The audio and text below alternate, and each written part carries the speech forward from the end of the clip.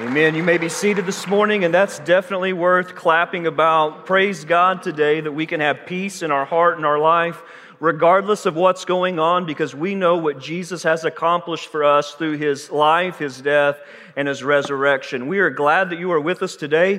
If you're one of those who are at home watching us online, we're definitely glad that you are joining us as well, and hope that you're going to be feeling well, that your health will be restored soon and shortly, so you can come and be a part of us here in body. While we thank God for the technology that allows us to meet together when some are sick or are not able to be here, we also know that church goes far beyond just singing or just watching a service online. There's something special about the people of God being able to gather together in person, worship to make much of the name of Jesus, and we thank God for the opportunity to be in this place today. If you have your Bible this morning, let's open it up to Galatians chapter 5, and if you want to put your finger there and turn over to Ephesians chapter 2, we're going to be there in just a moment together. Just to kind of give you a bit of a refresher, if you're new to us or if you have been gone from us for a while, we have been working through the Gospel of Luke together, and so systematically we've been looking at who Jesus is, what Jesus has done, what He's accomplished, as Luke records that, proving to us that Jesus is indeed that promised Messiah that God promised would come and would right all the wrongs of sin in the world. As we looked at Luke chapter 8, we're looking at a passage where Jesus was telling His followers, those who are listening in the crowds, to be very careful about how they hear when the Word of God is being proclaimed, because there's a variety of different responses that can come to that, but only one of them is going to hear it with a sincere heart, with a genuine heart, and as such receive it in a way that it produces fruit in the life of a believer. And so as we've talked about fruit, what we've been talking about is that fruit is the evidence that we indeed have believed and trusted in the gospel of Jesus Christ, and as we as a church believe is important in discipleship, is evidence that we know Jesus, that we're following Jesus, and ultimately that we're becoming like Jesus. And so if you and I are to ask ourselves the question, what does it look like to become like Jesus? The Bible is going to give us some pictures of what kind of spiritual fruit is going to be produced by the Spirit of God in our lives. And what we see is a beautiful picture of these things represented in the life of Jesus Himself, but now things that are manifest in our life, these qualities and virtues that prove that we are indeed a follower of the Lord Jesus. And so in Galatians chapter 5, we have this list that the Apostle Paul gives us, and we've been looking so far at the first two, which is love and joy, and this week we're going to look at the third one. So let's look at this list together. In verse 22, it says, "But the fruit of the Spirit is love, joy, patience, kindness." Peach is like a peach, but it's a little bit more nice in the way you say it, a little more elegant. Kindness, goodness, faithfulness, gentleness, and self-control. And so these are the things that we're asking God. God, would you produce these virtues in us? God, we want to be more like Jesus. And so we know we're becoming like Jesus when love is evident in our life. We look vertically at that love for God, that because we know that He's loved us and sent Jesus to be the atoning sacrifice for our sins. We now in turn love Him. But Jesus said, the world's going to know you're my disciples when you love each other. We looked last week at joy, how it differs from happiness, that while happiness is so based upon our circumstances and what's happening in our life, there's this abiding deep joy that is able to be present regardless of circumstances, because we know who Jesus is, we know what Jesus has done, we have the promise, the hope of heaven, we received His lavish, abundant grace in our life. And so now the believer, as we saw the Apostle Paul in his writing to Philippians, is able to rejoice in the Lord always. We'll say it again, rejoice.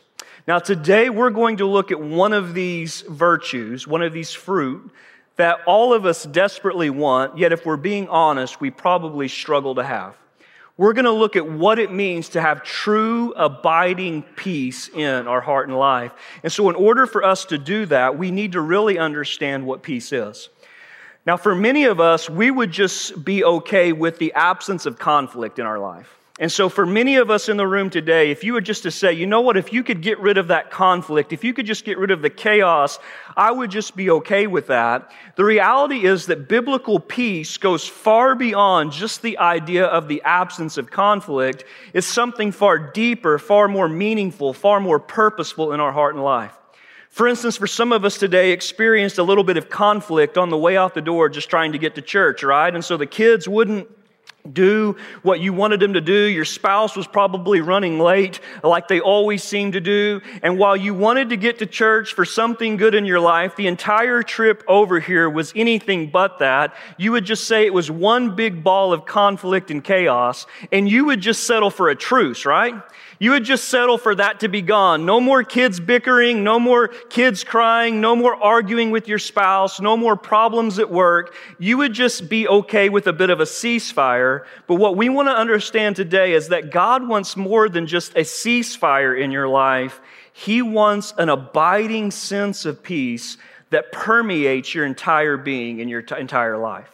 Matter of fact, if we were to look at the word peace as it is described in the Bible, the definition would be one of harmony. It would be one of whole being. It would be one of something that speaks always in the context of our relationships with other people.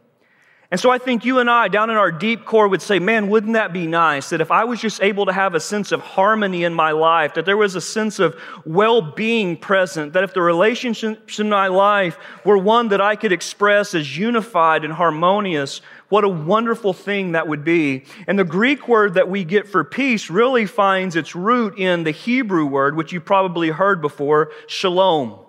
It's just this idea of this sense of inner being, of peace and harmony. And the reason that the Hebrews believed in that is because they understood that the creation, as God had made it, was one of peace and well-being. Matter of fact, if you were to go back to the beginning of the Bible and take a look at how God designed things to be from the very beginning, as He puts Adam and Eve in the midst of this paradise, and when He's done with everything that He's created, He steps back and says, "It is good." Everything is right. Everything is functioning in rhythm. It's functioning in harmony. There's a sense of well-being. And so all of the problems that you and I know exist in the world today were not present. I want you just to try to maybe for a moment baffle your mind by thinking what that would be like. Think for a moment of what it would be like that between the man and the woman there was no friction, there was no argument, there was no embarrassment, there was no shame, but that relationship was functioning just in a very perfect way. I want you to think about the relationship that the man and the woman had with their Creator, that there was no lack of desire to know Him and spend time with Him. There was no barrier in the fellowship that they had, but they were able just to commune and enjoy the presence of God every moment, day in and day out. I want you to think about the beauty of the creation, everything functioning in a way that it was designed to. Inevitably, many of us have watched National Geographic before, right? If you ever watch National Geographic, it's really just a sad show to watch. Matter of fact, my wife won't watch it at all because inevitably something dies in it, right?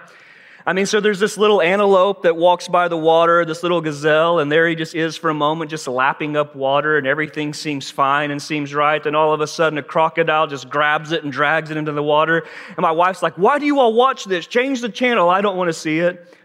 Or sadly enough, there's this little gazelle that gets stranded from the rest of the herd, and before long, a pack of hyenas are surrounding it. And the reason I point that out is to say, we can look at the world, and here's what we come up with. Something isn't right. That's not right that happens. Now, we know that they need it for food. We know all of that. But here's what we say. That's not harmony. That's not peace. That's not well-being. Yet the Bible tells us at the very beginning of creation, that's exactly what existed. Perfect harmony, perfect well-being. Shalom was ever present. Now, the people of Israel long for that, right? They desire that, and so they would wish it upon one another. They would say, "Shalom, peace be with you. We hope that you experience peace in life." And one of the things that they were longing and looking for was a Messiah that was going to come and restore peace and harmony in life. Matter of fact, there's a reason that in Isaiah chapter 9, verse 6, Jesus is referenced as what? The Prince of Peace. And so there's going to be this king, there's going to be this ruler who's going to come, and not only is he going to restore all that's right, but he's going to lead the people in a sense of peace and harmony and prosperity, putting things back the way they should be. Now, the first thing that we need to ask ourselves is this: why is there an absence of peace in the world? Why is it that even between a husband and wife who have committed themselves to marriage and to a life with one another constantly experience a lack of peace? Why is it that those children that you've brought into the world, that you love and that you care for and that you want good things for, you constantly find yourselves at odds with them and then at odds at one another? Why is it that everywhere you go, in every place that you see people in, there's anything but ultimately a lack of well-being, a lack of harmony, but at the end of the day, we know that there's problems rooted in everything and in everyone we know. And the Bible would give us an answer to that in Genesis chapter 3, when it explains that when the man and the woman, Adam and Eve, chose to rebel and sin against God, in an instant, everything was tainted. Everything that was good is now no longer good. That sin has found a way to mark everything. And so how do we see that? Well, first of all, we know that the man and the woman, rather than looking forward to seeing God, now run and hide from Him, right? There's a severance of relationship there. That before they would long for that moment when God would come and manifest Himself in a way that He would walk with them in the garden, and now here He comes, and what is their inclination? Let's not run to God, let's run from God and hide. All of a sudden now we see that the man and woman were naked, they were embarrassed, they were ashamed. Prior to that moment, they were completely open with one another, had nothing to fear from one another. But all of a sudden now there was this sense of marring on them to where they wanted coverings from one another. And when God asked them what happens, what's the first thing that they do? They turn on one another, begin to blame something or someone for the problem that now exists in their life. You follow the narrative just a few chapters, what you're going to find is that it's just one generation later when two brothers turn on one another, one killing the other. And then the whole impact of man from that point in time is one of violence, of strife, of calamity, of chaos, to the point that when we reach the middle of Genesis, we see that God is grieved that He even made man, because the world has become such a wicked, evil place that He now decides to wipe it out aside from one family and start back over. Why is that? Because of the reality in the root of sin. Sin is the barrier to peace. Sin is the destroyer of peace. And here's what I don't have to convince you of. There are a lot of things in your life that should be right that just simply aren't. There are a lot of things in your life, no matter how bad you want them to be right, no matter how hard you try to make them right, just aren't right. Why? Because there is a constant reflection and reminder of the effect of sin in the world in which we live. And so here's what we come to the reality of, that peace for mankind, as much as we might want it, is not possible on our own. Mankind has never found a way to bring about a sense of shalom, a sense of peace in the world today. Now, have we had truces? Sure we have. Have we had ceasefires? Inevitably. But we've never found a way to truly have harmony in our lives and in our relationships with other people. And so what we're going to look at today is that God in His grace is going to make it possible for us to have peace, but it's going to come differently than what we think it's going to. And so in order for us to have true, lasting peace in the way that the Bible says, I think there's three categories we need to define it in. Number one is this: we're going to have upward peace. Number two, we're going to have inner peace. And then thirdly, we're going to have outward peace. And so if we think of it in this way, there needs to be a peace that we're able to have with God. There needs to be a peace that we're now going to be able to have within ourselves. And then finally, there needs to be a peace that we're going to be able to have with other people. And Ephesians chapter 2 is probably the place that I would point you to see this in a nutshell. Now, there's a variety of places in the Bible that are going to speak to it and allude to it.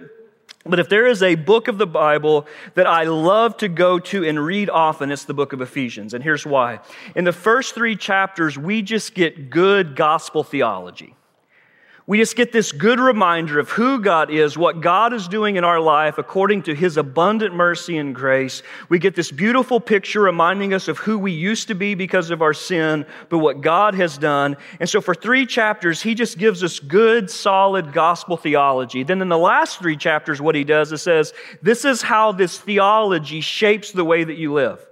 So he's going to talk about relationships between husbands and wives. He's going to talk about relationships between parents and children. He's going to talk about relationships just amongst the brotherhood and the brethren. He's going to remind us that we're to walk worthy of the calling that's been placed in our life. He's going to tell us about the spiritual battles and the struggles that we fight day in and day out. So we're to gird ourselves up and be prepared for that. And so really, if you want to see the Christian life in a very short, contained book of the Bible, I would point you in the direction of Ephesians, because this is really what the Christian life looks like and is in a microcosm.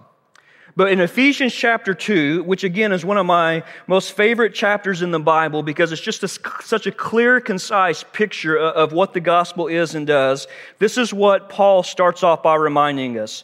And you, talking to the believers at this point in time, were, past tense, not present tense, but past tense, were dead in your trespasses and sins. Now, just to stop there for a moment, he's taking them back and saying, you need to remember where you've come from.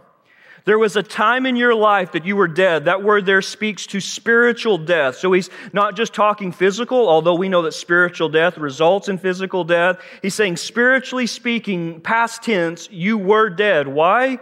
Because of your trespasses. These are the outward acts of rebellion that you've committed. Basically saying you've willfully rebelled and gone against the grain of what God has told you to do. But also because of your sins. This is a broader word that simply means you failed to meet God's standard. Why have we failed to meet God's standard? Part of it's willfully. The other part of it is by nature, I can't meet God's standard. I came into this world broken. I came into this world twisted. I came into this world with some problems that I can't explain other than there's something wrong with me. And so he says, remember, this is who you used to be, in which you previously lived according to the ways of the world. Now, whenever the Bible says the ways of this world, it's always referencing a way of life opposite of the way of God. And so when the Bible talks about, well, this is the way that the world operates, it's saying this is the way that the world functions, and it goes against the grain of how God says things are to work and what it does. According to the ruler of the power of the air, the Spirit now working in the sons of disobedience. Now think about this for a moment, because the Bible has told us that Satan has been allowed a time where he is active in the world. He's at work in the world. In some ways, he's been given some control, a measure of it, not full control over what's happening in the world. And so this is a very bleak picture that Paul is painting for you and I, and it's one that we don't like to hear, but one we need to be reminded of.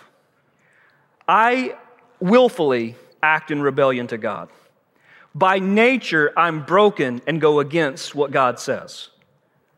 I follow the ways of this world, which are contrary to God.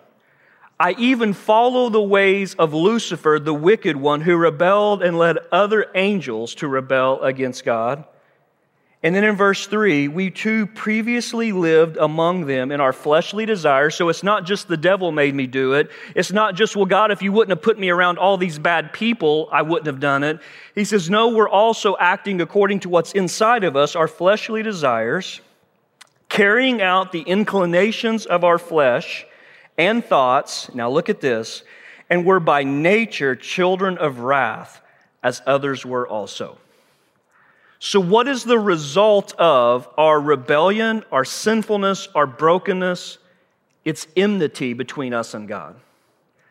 God now, the righteous ruler, has looked upon us and what we've done and found us guilty of treason in the highest order, and has now said, here is the punishment that exists for you, wrath and eternal damnation. Now instantly some of us right now says, well, isn't that a little extreme? I mean, isn't it a little harsh that let's just say I live 80 years on this earth, and let's just say all of those 80 years were bad, but God's going to sentence me to eternal damnation for 80 years of not doing what's right? I mean, after all, I did a few good things while I was there. Well, what we need to understand is what? Punishment fits crime, right? I mean, we understand in our penal system that there is a different punishment for stealing than there is for murder. Why? Because there is right punishment assessed for certain levels of crime that we commit. And here's what you need to understand, and I need to grasp. Our sin is of the highest order of evil. We have looked at the good, all-knowing, perfect Creator and said, as Paul would say in Romans chapter 1, we don't want you, we don't need you, we'll take your stuff and you just go on your way. Now you might say, well, I've never said that, but let me just tell you this, your actions prove it regularly. Anytime you sin and go against the grain of what God says, here's what you're saying: God, I know better than you. God, I know what will make me happier than you know what will make me happy. God, I know better for my life than you know better for my life. And there's inevitably a point by which we look at the laws of God and we don't like them, and we say all together, God, we just wish you weren't here because you're in the way of our happiness. It's the story of the prodigal son, right? And so what is God going to do in response to that? Well, rightfully, He is going to bear down His wrath upon that. And the Bible makes it very clear that there is a day of judgment that will come, and the world will give account to God for how they've lived and what they've done. And at that time, He will dole out proper punishment for that sin. But here's a caveat in this. And in verse 4, it says this: "But God, who is rich in mercy, because of His great love with which He loved us, made us alive together with Christ, even though we were dead in our trespasses. You are saved by grace." Now look at the emphasis he's putting there. "He also raised us up with Him and seated us with Him in the heavens in Christ Jesus, so that in the coming ages He might display the immeasurable riches of His grace through His kindness to us in Christ Jesus. For you have been saved by grace through faith, and this is not from yourselves, it is God's gift, not from works, so that no one can boast. For we are His workmanship, created in Christ Jesus for good works, which God prepared ahead of time for us to do." So while this is who we were, this is what our life is like apart from Christ, God steps in and says, while you deserve wrath, I'm going to do something that enables you to have life. While you're spiritually dead, if you'll turn and trust in the redemptive work of my Son, Jesus Christ, by my grace that I'm given to you, if you'll but believe and trust in Him, while you are dead, you can be made alive. While you deserve death and punishment, I can now restore you to myself. Now you might say, well, what on earth? That's great. What on earth does that have to do with peace? Here it is. You will never have lasting peace until your sin is dealt with and your relationship with God is restored. There's no peace apart from that. And so no matter how hard you try, no matter how many books you read, no matter how many ways you find to meditate and find a Zen-like state, no matter how many times you read Chicken Soup for the Soul, here's what I'm telling you: there is no lasting peace that's going to come from that. Why? Because those things in and of themselves do not deal with your root problem. Sin has severed your relationship with God. Now, you might ask the question, well, how does Jesus accomplish that for me? And so go with me to Romans chapter 5, and we're going to see that Paul's going to state it a little more clearly there, and by telling us how what Jesus has done is going to bring about our peace. So look at what he says here in verse 1. "Therefore, since we have been declared righteous by faith." Now, what does that mean, being declared righteous? It means that even though we're not righteous, as we've explained already, that God has looked upon what Jesus has done, and now in our stead, we've been declared righteous even though we're not. Why? Because what Jesus accomplished through His life, death, and resurrection is enough for God to look upon that and say, you now are righteous by faith in Him. The second part of this, we have peace with God through our Lord Jesus Christ. All right, so here's how peace is going to come. "We have also obtained access through Him by faith into this grace in which we stand, and we rejoice in the hope of the glory of God." Now jump on down with me at verse 6. "For while we were still helpless, at the right time, God died for the ungodly. For rarely will someone die for a just person, though for a good person perhaps someone might even dare to die. But God proves His own love for us in this, and that while we were still sinners, Christ died for us. How much more then, since we have now been declared righteous or justified by His blood, will we be saved through Him and from His wrath? For if while we were enemies," look at this, "we were reconciled to God through the death of His Son, how much more, having been reconciled, will we be saved by His life? And not only that, but we also rejoice in God through our Lord Jesus Christ, through whom we now have received His reconciliation." So Paul is making the argument that because of what Jesus has done for us through His atoning work upon the cross, that God has now looked upon what He has done for us, and for those of us who believe, have faith in Him, will now be credited, counted as righteousness, even though we're not. And now what's enabled to transpire is now we're no longer under God's wrath, but now there's a restoration of reconciliation, a relationship that has taken place. And now we are able to have peace with God because our sin debt has been paid, the power of sin has been broken, and our relationship with God has been restored. Now, how do we have peace? We have peace by trusting in Jesus and knowing that now the relationship with God that sin severed has now been made right. And this is the only way that you're going to have abiding, lasting peace, because now you've been reconciled to your Creator. So let me just say this to you, because some of you have looked in every other caveat you can find in the world trying to find lasting peace, and it's to no avail. And let me just tell you this, it is a grace of God that He does not allow you to have peace in other things. Because it is by you not finding it, you continue to search for it. I love how the Bible tells us that God has subjected the creation to futility and hope. What does that mean? That God has allowed us to experience the futility of this world. Why? Because when it will not satisfy us, we keep looking for something else. And the hope is that we will keep looking till we find the answer rooted in Jesus Christ.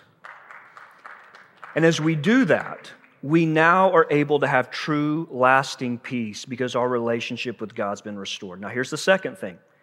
Once we have upward peace, we now begin to have inward peace.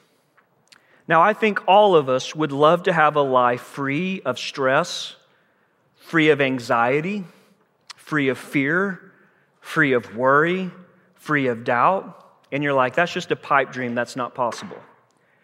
And while I would tell you that knowing God doesn't just instantly make all of your problems go away, the Bible tells us this, that there is a peace that passes all understanding that's able to guard our hearts and minds in Christ Jesus our Lord. That's Philippians 4:7.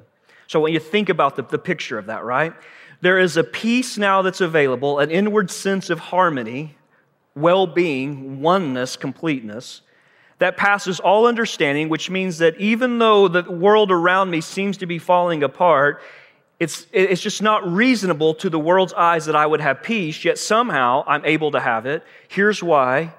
Because God is guarding. That picture there is of a military group protecting a stronghold. And so, if you will, that they've got a city, they've got a fort, and the military has now gathered around it. They're protecting it so it can be safe. So whoever's inside that stronghold, here's what they know. I don't have to fear. I don't have to worry what our enemies are going to do because I'm protected. I'm safe in that. And so God is going to guard, protect our hearts and our minds, our inside, in Jesus Christ. That's a picture of the inner peace that we're now able to have. Now, why is that? How do I know that? Well, it's because there is now no condemnation, Romans 8, for those who are in Christ Jesus, right? So I no longer have to fear wrath. I no longer have to fear the penalty of my sin. I know the power of sin is broken, but I think there's some other things that allow that peace. And just write these down for you to think upon later this week. I think one of the reasons that the gospel enables us to have peace is here's what it constantly reminds us of. I'm loved by God. Now, that might sound very shallow and surface level, but that is a well that runs very deep, because one of the things that you and I desire and long for, whether we want to admit it or not, is to be accepted and to be loved. Matter of fact, I would tell you that we make many decisions in this life out of a fear of not being accepted or loved by someone. There are many secrets that we hold deep inside. Why? Because we're afraid if someone knew that about us, they wouldn't accept us or love us anymore. There is a reason why we become masters of disguise in our life, and from a very early age learn how to play the game of hiding behind different layers and different masks that we want to wear. It's why many of us are so good at being a different type of person with whatever group we're around. Why? Because we're afraid if the truth about who we are gets out, no one's going to accept us or love us. But here's what the beauty of the gospel says. As God looks upon you and says, "Oh, I know everything about you. I know words before they come off your tongue. I know thoughts before you have them. I know your actions and what you've done. There's nothing that's hidden from my sight. In one way, that is simply terrifying, is it not? In one way, it is simply terrifying to know that the ruler and judge of all creation looks at you and says, I know everything you've done. I know everything you will do. I've known it before you ever did it. I know your thoughts. I know your intentions. I know your actions. I even know when you do good things for the wrong reason. That's a terrifying thought. Yet at the same time, this God looks upon you and says, but I want you to know that I love you anyway, and I provided a way for all of that wrong to be dealt with, and for now you to be reconciled unto myself. And I want you to know, with all of your past baggage and all of your future mistakes, I love you, and I'm secure. You're secure in me. Man, you can have peace in that, right? Many of us do not have peace in our marriage relationships because we're terrified that if our spouse gets to know us better, they might bounce on us, right? There is some security in knowing that when you and your spouse made a commitment on that day of your wedding, till death do us part, you both meant it. There's a security that I have with my wife, knowing that her and I are committed to one another for the rest of our lives. And while there are some things that you could do to destroy that relationship, there's a security to know that she loves me the way that I am, and I love her, and we're not just going to bounce on one another the first time it gets a little bit difficult or a little bit hard. It allows an openness. It allows intimacy. And if you don't have that in a marriage, guess what? There's a reason why there's a lack of closeness. Because if you're always hiding from one another, not being honest from one another, there's no room for genuine intimacy in that. But having a security with one another says, all right, we can be open, we can grow, we can experience closeness because we trust one another.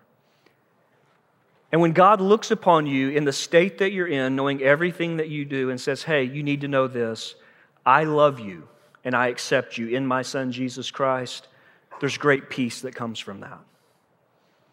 There's a peace that says, even though my heart and my flesh may fail, my Lord is my strength and my portion forever.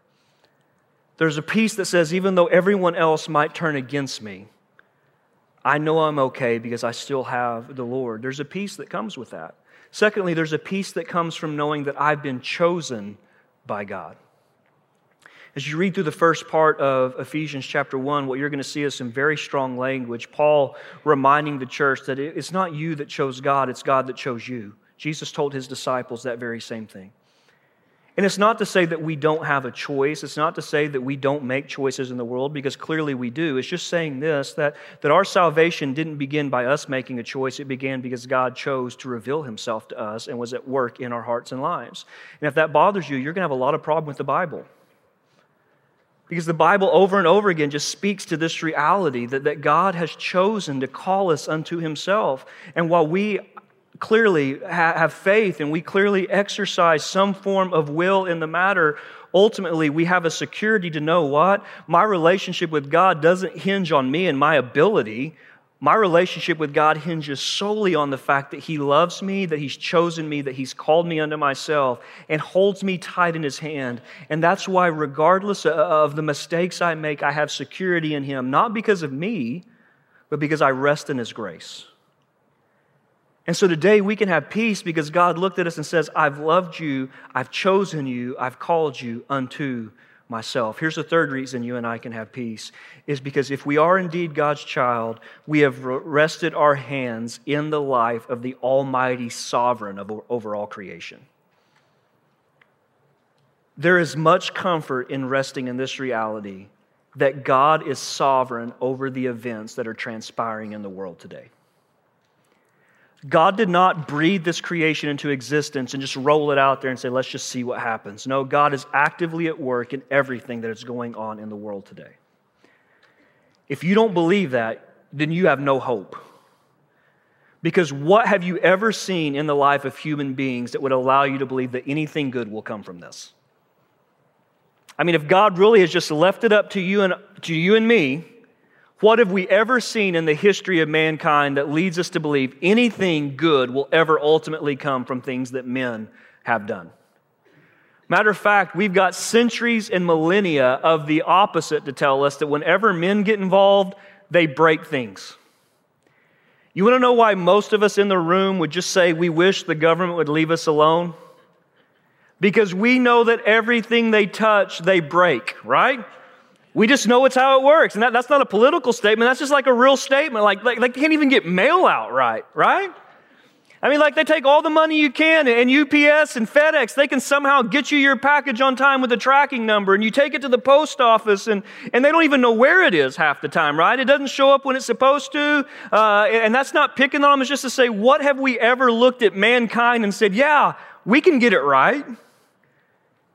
And so if you don't believe that God is sovereign over creation, then let me just tell you this, that might explain why you have no hope in the world, no peace in the world, and nothing to think that anything will ever be better. But if you rest your life in the hands of the almighty sovereign God of all creation, let me tell you what that means. It doesn't mean your problems go away.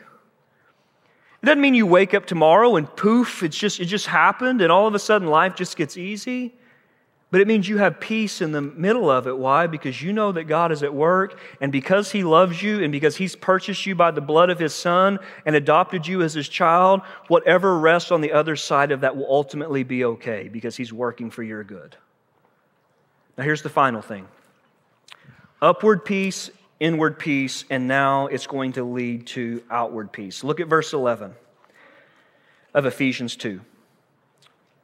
So then, remember that at one time you were Gentiles in the flesh. Now, the word Gentile is a very broad word in the Bible. Basically, it speaks to any people group outside the covenant people of God and the people of Israel. And so he's saying, remember, at one time you belonged to a group of people who were alienated, ostracized from the covenant people of God. Gentiles in the flesh, called the uncircumcised by those called the circumcised, which is done in the flesh by human hands. At that time, you were without Christ, excluded from the citizenship of Israel, and foreigners to the covenants of promise. Look at this, without hope and without God in the world. So he just continues like with this brush to paint a reminder of the bleakness of our state before Jesus Christ. But now, so it's the second time he's going to use the strong but, so something's changing, transitioning here. In Christ Jesus, you who were far away have been brought near by the blood of Christ. Look at this. For He is our peace, who made both groups one and tore down the dividing wall of hostility. In His flesh, He made of no effect the law consisting of commands and expressed in regulations, so that He might create in Himself one new man from two, resulting in peace. He did this so that He might reconcile both to God in one body. Jump on with me now down to verse 19. So then you are no longer foreigners, strangers, but fellow citizens with the saints and members of the household of God. So here's what he says. You know that at one time great dividing walls existed between people. But now in Christ Jesus, those walls have been broken down. They've been torn down. So while hostility used to exist between people and nations and differences of background and ethnicity, all of those things have been eliminated. And now God is able to reconcile both groups together, creating one new people in and through Jesus Christ. New Testament, what do we call that? We call it the church, right? And one of the things that we celebrate in the life of the church regularly is the fact that we all come with different backgrounds, different ways of thinking, yet somehow God is able to supernaturally bring us together, give us the same heart, the same mind, a unity of faith, and He does it through the person and work of Jesus Christ. So here's why we believe that a marriage on the rocks has hope, because God is able to unite people in the gospel. There's a reason why we believe families that are being torn apart, there's a hope that they can be reconciled and brought back together. Why? We believe in the hope of the gospel. There's a reason why a relationship with parents and their teenagers that seems fractured beyond all belief, where that teenager just thinks in their mind, I can't wait till I get out of here and get away from you and get to live life on my own terms. We believe that there's a chance for that to change and there's a hope. Why? We believe in the truth of the gospel. There's a reason why we believe even in the life of the church, while we're supposed to be one, so many times we're not one. We believe that God can do a supernatural work of uniting us together. Why? We believe in the hope of the gospel. There's a reason why we believe that racial tension and all the wickedness and evil of all the divisions that we see in the world can be not, is because we believe in the hope of the gospel. Because we believe if there's peace upward, then there's peace inward. Now there can be peace outward. Don't you find it interesting in the book of James, and I go back to this regularly because sometimes I just have to check myself, when James says, what is the reason for the quarrels and the fights among you? Now, if you were to ask that, you know what all of us would say? We would point a finger at the person that we have a quarrel with, right? If I were to say, why is it that you and your wife don't get along? You'd say, well, let me tell you what she does. How come you can't get along with your kids? Well, let me tell you about what they don't do. Why do you always have problems with your coworkers? Because they just won't leave my stuff alone. We could go down and down that, but James doesn't do that. He says, is it not because your passions wage war within your own soul? Don't you sometimes just dislike it when the Bible does that to you, right? Kind of like sets you up and you're ready to give an answer and then it just turns on you and says, oh, look inside. The only way we're going to have peace with other people is not for them to get their act together, is when we're right with God and right inside. And now there's room for us to have peace with other people. You see, your peace with other people, as Paul would say, as long as it depends on you, seek to live peaceably with others, right? So there's some things people can do that will enable you not to live at peace, but here's what the Christian should do. As much as you can, you seek to live peaceably with them. What did Jesus say in Matthew 5? Blessed are the peacemakers. And you want to know what I find in the life of many Christians? We're far more meddlers and troublemakers than we are peacemakers. Do you want to know that it seems that most of the time on social media that Christians are just as engaged in ugly, spiteful, hateful talk and relationships with other people as non-believers are? Blessed are the peacemakers, right? Not blessed are the troublemakers. And I think sometimes we need to stop and evaluate, all right, if I have peace with God and peace within, why do I have such little peace with others? And can I just tell you the common denominator in that will always be you? I don't know why everywhere I go, I always have problems. Can I help you out lovingly as your pastor? Because you're a jerk. It's just why. You know, I've told you before, if you run into one jerk in a day, that guy might be a jerk. If you run into jerks all day long, you're probably a jerk. I mean, if everywhere you go, you got problems, maybe it's because you're not a peacemaker. Maybe it's because you're not striving to live peaceably with everyone. If you're not striving to live peaceably with everyone, maybe it's because you don't have peace inside. If you don't have peace inside, maybe it's because you don't have peace vertically or you've forgotten about what vertical peace is and what it should look like. And so Jesus came that we might have peace. And let me tell you this, when we're walking in the Spirit, peace will be present in our life. Not the absence of problems, but peace in the midst of it.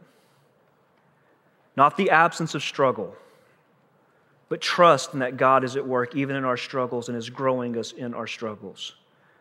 Not a lack of problems with others, but somehow an ability for us to strive to make peace even in situations where it seems impossible. I want you to bow your heads for a moment. Do you have peace? Peace is not a suggestion in the Bible, it is a reality of those who are walking with the Spirit. And so lovingly, I would tell us to evaluate ourselves in this reality. If there is a chronic lack of peace, then there's probably a lack of walking in the Spirit. There's probably a lack of our remembering the gospel, what the gospel's done and what the gospel is doing. And so some of you in the room, man, your life has just been a constant lack of peace, and you've looked everywhere. And I'm not saying there's anything wrong with going to a counselor. I'm not saying there's wrong with medication, so don't you dare hear that, because God, those are graces that God gives us. But you've tried every avenue that you can think of in the world, and it's just there. And the one place you haven't turned is to who our peace truly is, Jesus Christ. And today He's beckoning you and saying, I'm not promising you all your problems are going to go away, but I'm promising you, you won't be alone in them. And I'm promising you that the one true problem that you have and that you face, by not being reconciled to your Creator, I came to make that a reality. And I'm promising that if you'll surrender to me and walk by my Spirit who comes into you when you trust in me, you can have peace. Some of us today just need to pause and say, God, I'm sorry, I forgot the gospel. And there's a lack of peace in my life today because I need to be reminded, you love me, you've chosen me, you're at work, you've called me. And so today I can have peace because of those realities. Some of you, God's just looked at you and said lovingly, quit being a troublemaker. Quit being an instigator. You're supposed to be seeking to live peaceably with everyone. You're called to be a peacemaker in the world. Quit being a problem everywhere you go. And so today as we pray, the Spirit of God is going to lead us to surrender on 1,000 levels today, but He's going to speak specifically to you. And our hope today is that you would just respond to what He's calling you to do. If it's to place your faith and trust in Jesus, that you would do that. If it's to repent of sin, that you would do that. If it's to just cry out and say, God, all right, I get it. I need inner peace and I need to be at peace with others, then do that. There will be those waiting at the front. The altar's open for you to pray. We have people at the back. If you feel more comfortable going that way, talking to others. If you've made a decision today that you don't feel comfortable talking with someone here about, but you want to write it on a card so we can follow up with you this week, we will do that. Our hope is just this: listen and obey to what God's calling you to. Father, would you bring peace in us through your Son, Jesus Christ? Father, today may we feel the clear presence of your Spirit and know that you're at work. We love you and thank you for all that you've done. It's in Jesus' name we pray. Amen.